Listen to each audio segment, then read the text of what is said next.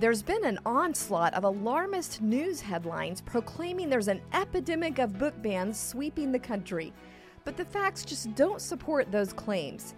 Today, we talk about the fake news efforts to villainize parents who are speaking up about explicit content in their children's schools. Plus, our special guest Meg Kilgannon from Family Research Council gives us some timely tips on instilling a redemptive view in your child's heart on God's gift for sexuality that can counteract all this negativity. Welcome to Speak Up Virginia, equipping you to speak up on the life, family, and freedom issues that matter most to you.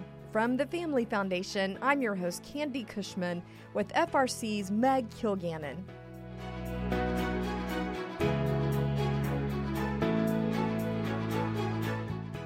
Well, welcome back, everybody. Thanks for joining us for Speak Up Virginia. And thank you, Meg, for joining us for a second show. Ooh, I'm so happy to do it. I hope it's not too hard on the audience.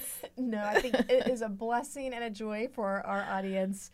Just for those of you who may have missed our last show, Meg is a senior fellow of education studies. Is that? Yes.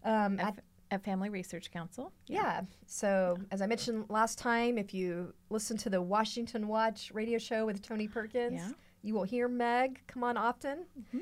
And she worked for the Trump administration in the U.S. Department of Education. We talked about that a little bit last time. We didn't talk so much about that you are a married mom of 4 kids. 4 children. My youngest is now 19. Oldest is 25.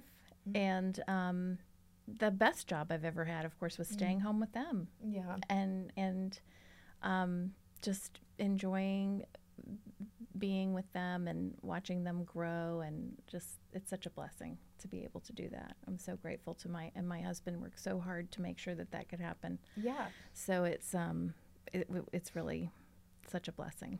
Yeah. Family life.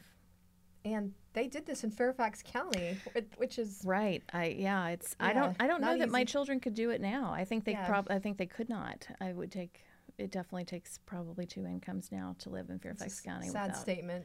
It is. And most places, not even just in Fairfax, right. but most places now it's hard to make ends meet. You not only have experience in the political world, but also as a mama bear activist. So we need to really pick Meg's brain on this. And I got a couple of topics I'm going to kind of my origin story is with battling it out at the school board meetings with the Family Foundation. You guys came up from Richmond and in Fairfax. I remember it so vividly. I was washing dishes at the kitchen and I had WTOP on in my kitchen on my radio. Yeah, this local radio station. And I was wanting to hear the weather because I was going to take the kids to the pool after dinner. And I was washing some dishes and they came on and they talked about this. They were going to add sexual orientation and gender identity to the non-discrimination policy. And that, what the heck does that mean? I had a feeling it didn't mean anything good. Yeah. And so I just started to do some research, and I thought, when I found out what it was, I thought, oh, well, I'm sure that people from Washington are going to come down over to Fairfax and explain why this just can't happen, because, you just can't let boys in the girls' bathroom or boys on the girls' teams. That's just not going to work. Because at that time you had conservative groups, kind of Washington-based, but you didn't know about any at the state level. Right. And so no one said or did much of anything. I started going to school board meetings, and Family Foundation was there.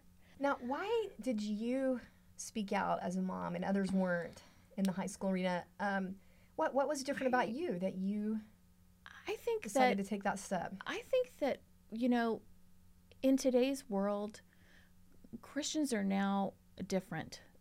I grew up at a time when everyone essentially was a Christian or a person of faith. They wanted to be identified as that. People went to church, and if they weren't in church, they kind of felt like they should have gone, right? That is no longer the world we're living in. And we very much organized our life around our life in our church, and that was a lot of our social life was based around the church. But what I realized was that for the people, especially the people who didn't go to church at all, which was unfortunately a lot of people, they really did organize their lives around the school, the public school in our neighborhood, the neighborhood school. And that really was kind of their church in terms of their social life. And the church and the school also, the school would send home backpacks of food for kids who they felt like the staff felt like maybe they weren't going to be well taken care of at home. And I was like, gosh, that's something that the church would have done when I was a kid, right? We would have had a relationship with that family or with those folks and been able to serve them. And that's kind of not where our culture is now. But you had that foundation, which gave you. But I had that foundation, and so the people in my church community were very supportive of the stand that I was taking, and they were very, they would say, we're so glad you're speaking up, which was really so nice. But I know lots of other people who've spoken into this issue have not had that kind of support, and they're so much braver than I ever was, because they're speaking out, and it's costing them their job, or it's costing them of their friend, or that's costing them a family relationship, right? And that's so hard. This is a great segue into what I want to talk to you about, with parents standing up about this explicit content in books. But before we go there, I do have a fun get to know you question that I'm still going to try to sneak in here. Okay. Now, this question, all of our staff was forced to answer this for the gala we recently had that they put up on a slide. So I'm going to make you answer it. Okay. What book, other than the Bible, do you wish you could reread for the first time? I really love Mark Twain, and I would have to say his biography of Joan of Arc. That would be mine. I love that answer, because of all the Mark Twain books, that one is probably the one the least people have heard of. He said at the end of his life he thought it was his best book. Okay, I have to read this. I have not read that. It's a really wonderful book. It really, truly is. And I'm a huge fan of Joan of Arc, as people may have guessed. Now, is this a satirical biography or no? That's the amazing thing about it, because he was so critical of religion in most of his other works, especially like Connecticut Yankee and King Arthur's Court. But this biography of Joan of Arc, she was elevated to sainthood around this time of his life, and he just was curious about that because it was reported in the news, and he went to France and researched her life and was just amazed by what he found. All right, real quick, why would you reread that? I would reread it because there are things in her life story that are just so unbelievable that you want to read them again and be reminded of how really good God is and the wonderful things that will happen if you just listen to him and you do what God asks of you. As crazy as it might seem, he is telling you to do it for a reason, and he will see you through it. All right, you just put that on my reading list. I'm definitely motivated to read that. I will real quick share what my answer was. My true and real answer was The Lion, the Witch, and the Wardrobe. Oh, that really had a tremendous impact on me as a child, just really helping to open my eyes of what God had done for us, and to do it in a way that tapped into my imagination. And I don't really enjoy rereading books, so if there was one, that would be it. However, another staff member put the same answer, so I changed mine. Okay. And I put The Hiding Place. Oh. Yeah. That's a hard read. But it's similar. But it's such a good one. Joan of Arc. It is. Obeying God, stepping out in faith. Yeah. In a time of cultural. Very true. It is very similar to Joan of Arc. That's a good point. Yeah. Yeah. I think that, always the best things we do in life are the hardest in the end, right? It's no fun while we're doing them. But then when you look back on them, you think, wow, I'm really glad. We grew the most. Really glad I did that, and I sure learned a lot. We trusted God the most. We became more intimate with him in those times. Right. Yeah. So I wasn't able to be at the gala. Jessie, what was your book? So my book was The Lord of the Rings, and I would love to read that again for the first time, just because I think there's so much wonder in that book that, it's still there when you read the plot, and when you read it again, and I think there's lots that you can get out of it from rereading it multiple times. But just kind of the first time that you read it, there's so much awe and wonder in that book. But also, it's such a formative cultural myth for the modern West. There's so much that's been based on that. And I think Tolkien did a really good job of capturing, what is really true and good and beautiful about sort of the Christian culture of the West and this sort of battle between good and evil that's always been there, but also sort of the best elements and the best virtues that come out of people even in the darkest times. So I love The Lord of the Rings, and I love Tolkien, and I'd love to be able to reread that for the first time. I would have to read it for the first time, I must confess. You have to read that. I have tried and tried and tried. The weird names just get me. All right, you're just too logical. There's not enough creative. Just try the audiobook. Try the audiobook. Yeah, that's a good idea. That's a good idea. That one I have reread, so I would. I mean, to be a Catholic and not have read that. Yeah, you got to read that. The crowds I run in, it's really. You have to read Tolkien. It's really not something I should brag about, and I don't brag about it. But. All right, since we're on books, we're going to jump to a more serious book discussion. Yeah. And since you are the education expert. Yeah. And have Mama Bear activist experience. Right. I do want your take on this.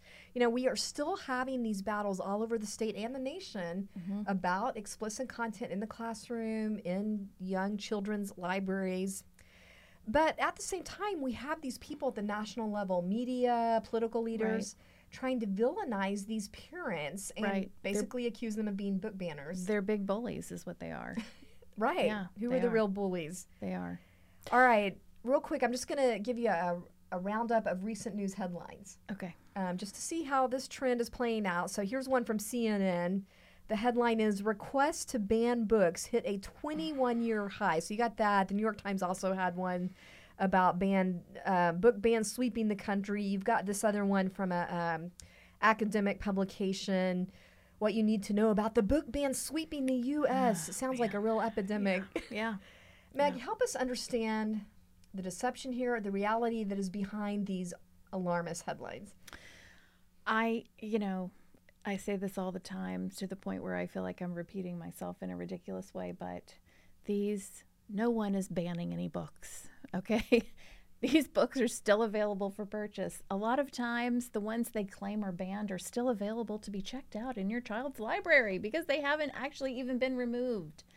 But for some reason, and it is a political reason, this idea of book banning is one that must poll really well with Democratic Party voters, because this is a narrative that the media and even the Biden administration are really leaning into, that parents who do not want sexual content in front of their children are somehow, discriminating against groups of people writ large. Yeah. I think it's absurd. Yeah, it polls well because who wants to be a book banner? Sure, I'm not a book banner, right? I mean, and no one wants to be called that. No, and we're not. And parents who are concerned about these things are not doing that.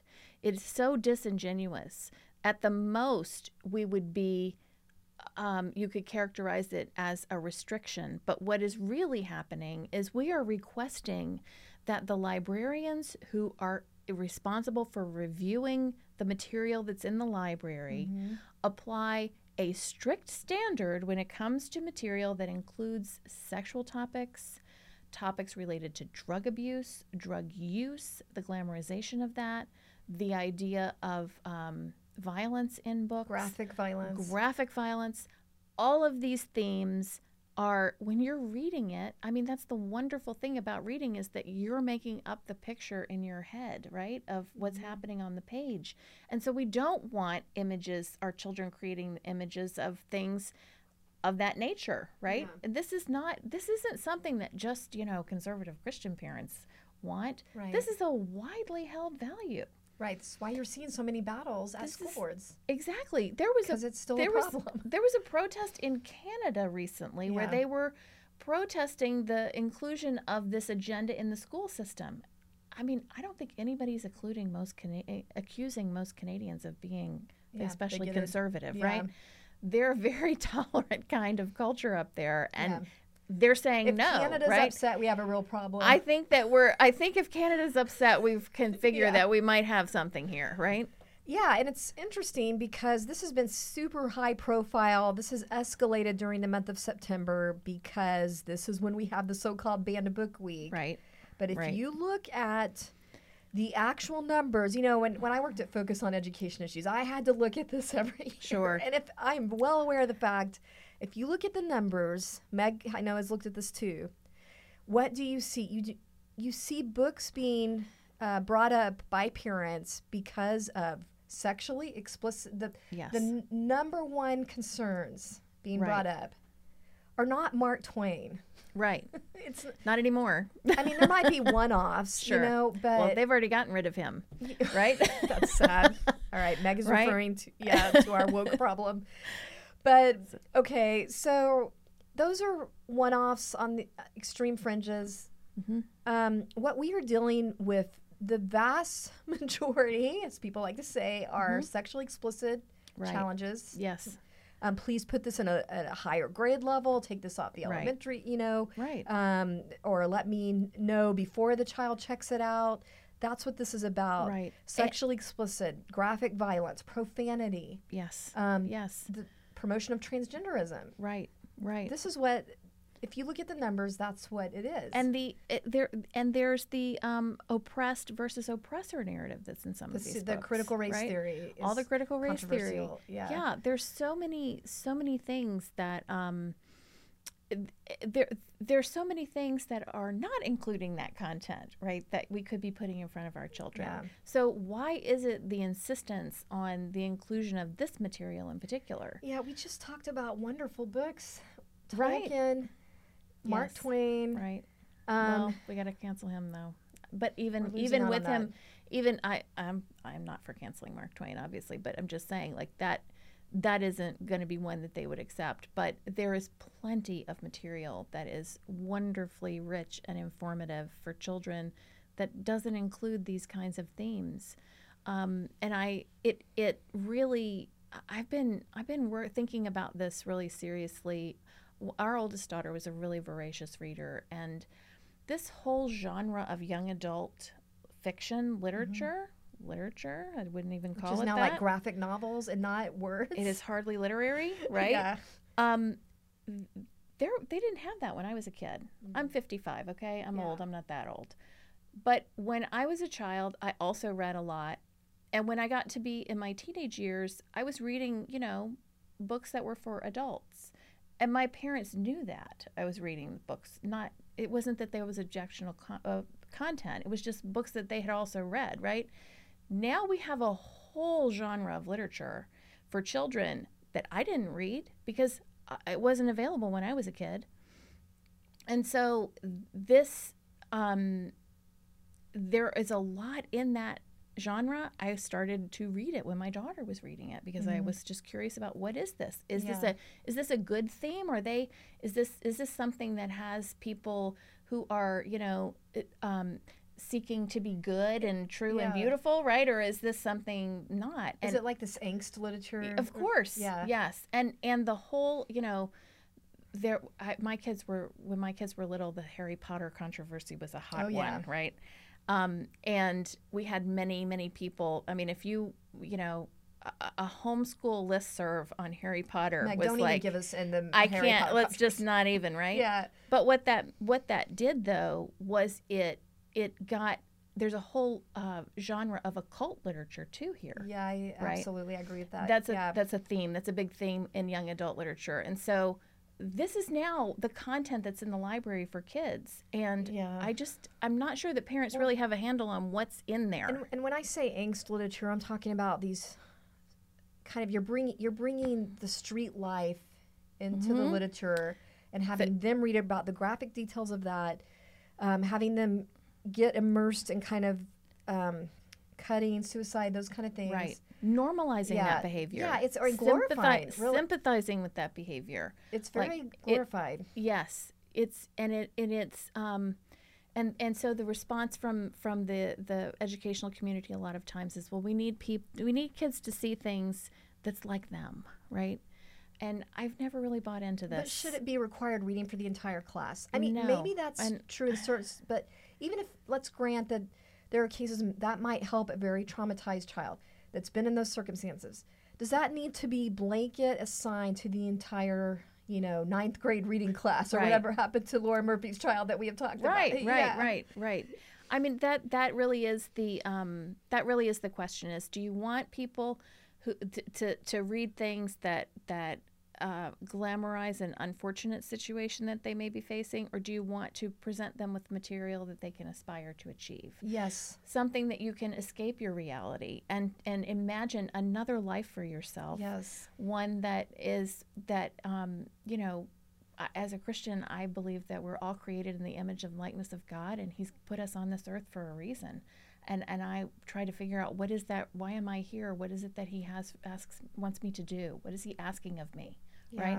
And this is a question that teens especially grapple with. What are they going to do with their lives? Well, I guess with the reading levels, forget even getting to Dickens, where you can actually look at someone beautifully addressing poverty and social justice issues in a redemptive way. Absolutely. Right. Yeah. Complicated characters, people who aren't nice, right? People who exploit others. That's all dealt with in that one-dimensional. In Dickens, for sure. Yeah. All right. Well, you mentioned the Biden administration role in this. Right. I do want to remind our listeners that we had talked about before this whole thing of the Department of Education, the U.S. Department of Education being weaponized against local schools. We talked about how the DOE's so-called Office of Civil Rights launched an investigation into this Georgia school district for simply responding to the concerns about books that, like we're talking about, sexually explicit content, promotion of sexual agendas. Now they've got trainings that they say they're doing out of this Office of Civil Rights. It says they're going to provide trainings for schools nationwide. Let me just say on how book bans can create a hostile environment. They required this school district in Forsyth, Georgia, who removed this material from their libraries, as is their total right to do. There is no obligation of the taxpayer to provide this, to pay for books like this for the public. The public has no obligation to pay for this, right? And certainly no school has an obligation to put it in front of children. They required, the Biden Department of Education required the school to post on their website a letter of apology to the LGBT community and to apologize for the trauma that may have been caused to the LGBT community by the actions of them daring to remove this material from their library. In response to numerous parents. Yes. Yeah. So this tells you the level of double, triple, quadruple down the administration is going in this regard. Intimidation they are against really parents. Leaning into this message. And even in President Biden's initial ad for his re-election campaign, he talks about this issue in the campaign and shows a stack of banned books in the video portion of the. So you're going to be hearing a lot more about this, and it's important for people to understand that we are not banning books. We are trying to make sure that we are stewarding public resources in an appropriate way, and that books that are wholesome, that are good for children, that are that cause you to aspire to something greater than yourself is the kind of literature that we want our children to read, right? Well, meanwhile, Meg, this continues to play out in Virginia. We've got parents in Lexington, Virginia, dealing with this recently. And I saw this news report where this poor mom was talking about her child having to read or, being exposed to explicit content in the middle school library. Right. Let's just listen to a clip real quick from that parent. And It's Perfectly Normal by Robbie Harris and Kiss Number 8 by Colleen Venable. According to Lexington City School Superintendent Rebecca Walters, both books were in the Lyburn Downing Middle School Library until recently. Walters says both books were deselected from the library's collection within the last week and a half. It's Perfectly Normal details puberty and different types of sexual intercourse, with pictures showing different sex positions and diagrams of genitalia. One middle school mother says she was appalled to hear this kind of material was in her child's school library. I don't want my child even thinking about sex in middle school. In a statement to 10 News, Walters says the books were removed because we found graphic and explicit illustrations not appropriate for our middle school library and content that does not align with our approved family life curriculum and resources. So, Meg, I guess this school, they're actually trying to do the right thing here, it sounds like. I guess they can expect a call from the Biden administration. Right. I think, unfortunately, I fear they might actually expect a call from them. It's never been more important. It's always important for parents to be the most important person in your child's life. It's never been more important than now for parents to be engaged with their children's education and with their children just in general. You know, we all get so busy. I always talk about the fact that it's truly my children are the greatest joy of my life. My husband, my children, my family. And when I really think about it, I wonder sometimes, am I really modeling the fact that I feel that joy? Or am I stressed out and rushing people around and complaining about laundry or some other of the duties that we moms have? I think we need to be we need to be aware of what our children and our husbands that we face when we leave our home and we go into the world.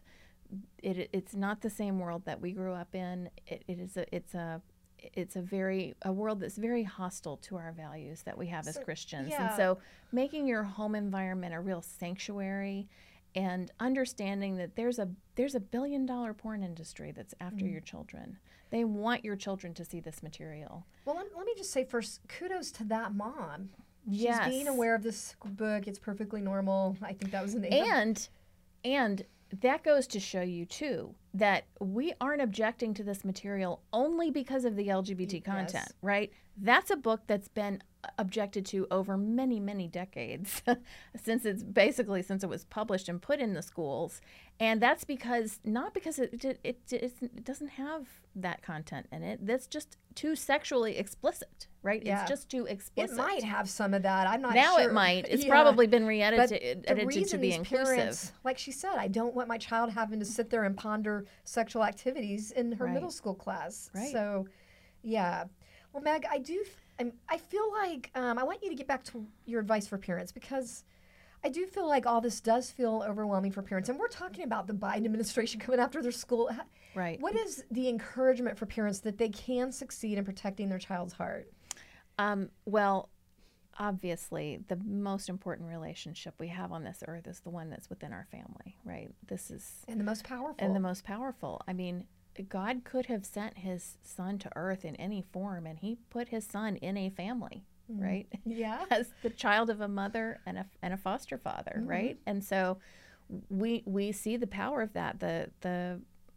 I'm Catholic, and our tradition is that the family is the model of a domestic church. It's the model of a Trinity, mother and father with the Holy Spirit. That's what creates the children, right? And creates this whole thing to keep it going. So it's so powerful and so important, and so it is constantly under attack. I mean, you feel like you're under attack because you are, and it is a very spiritual. It is so important. Because it is so important. It is a spiritual battle, and so we have to. We really as parents, you never pray more than when you're a parent, right? For your kids. But you need to pray for your children, and you need to be available to them.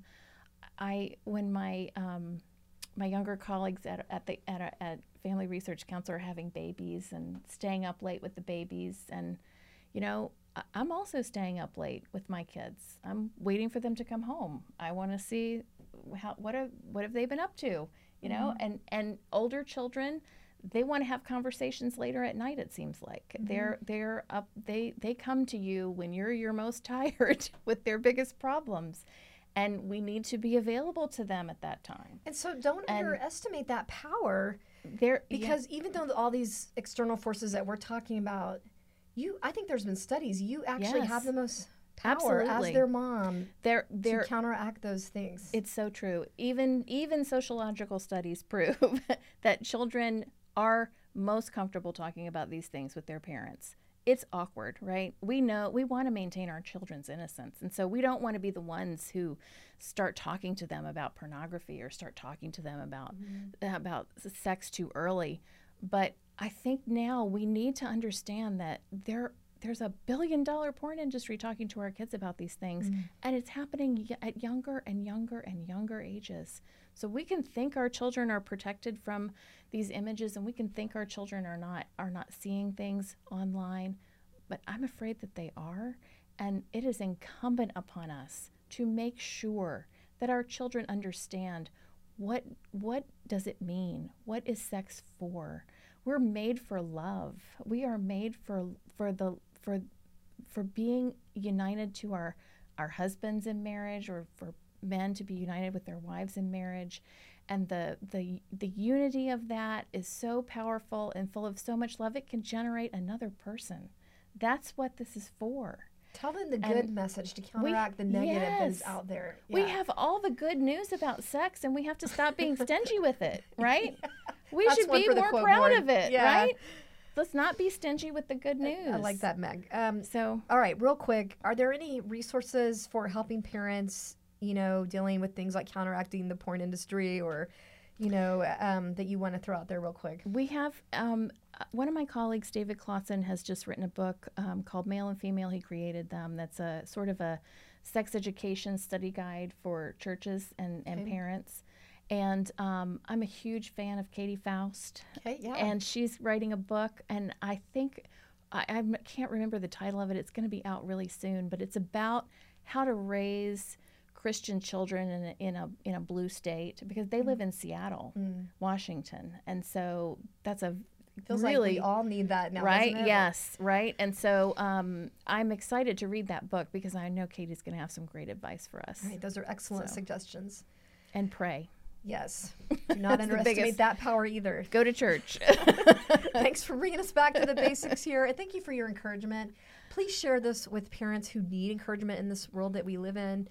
And with that said, I'm just going to do our usual weekly reminder to make sure to share our podcast so we get other people equipped with these messages. That's the Speak Up Virginia playlist.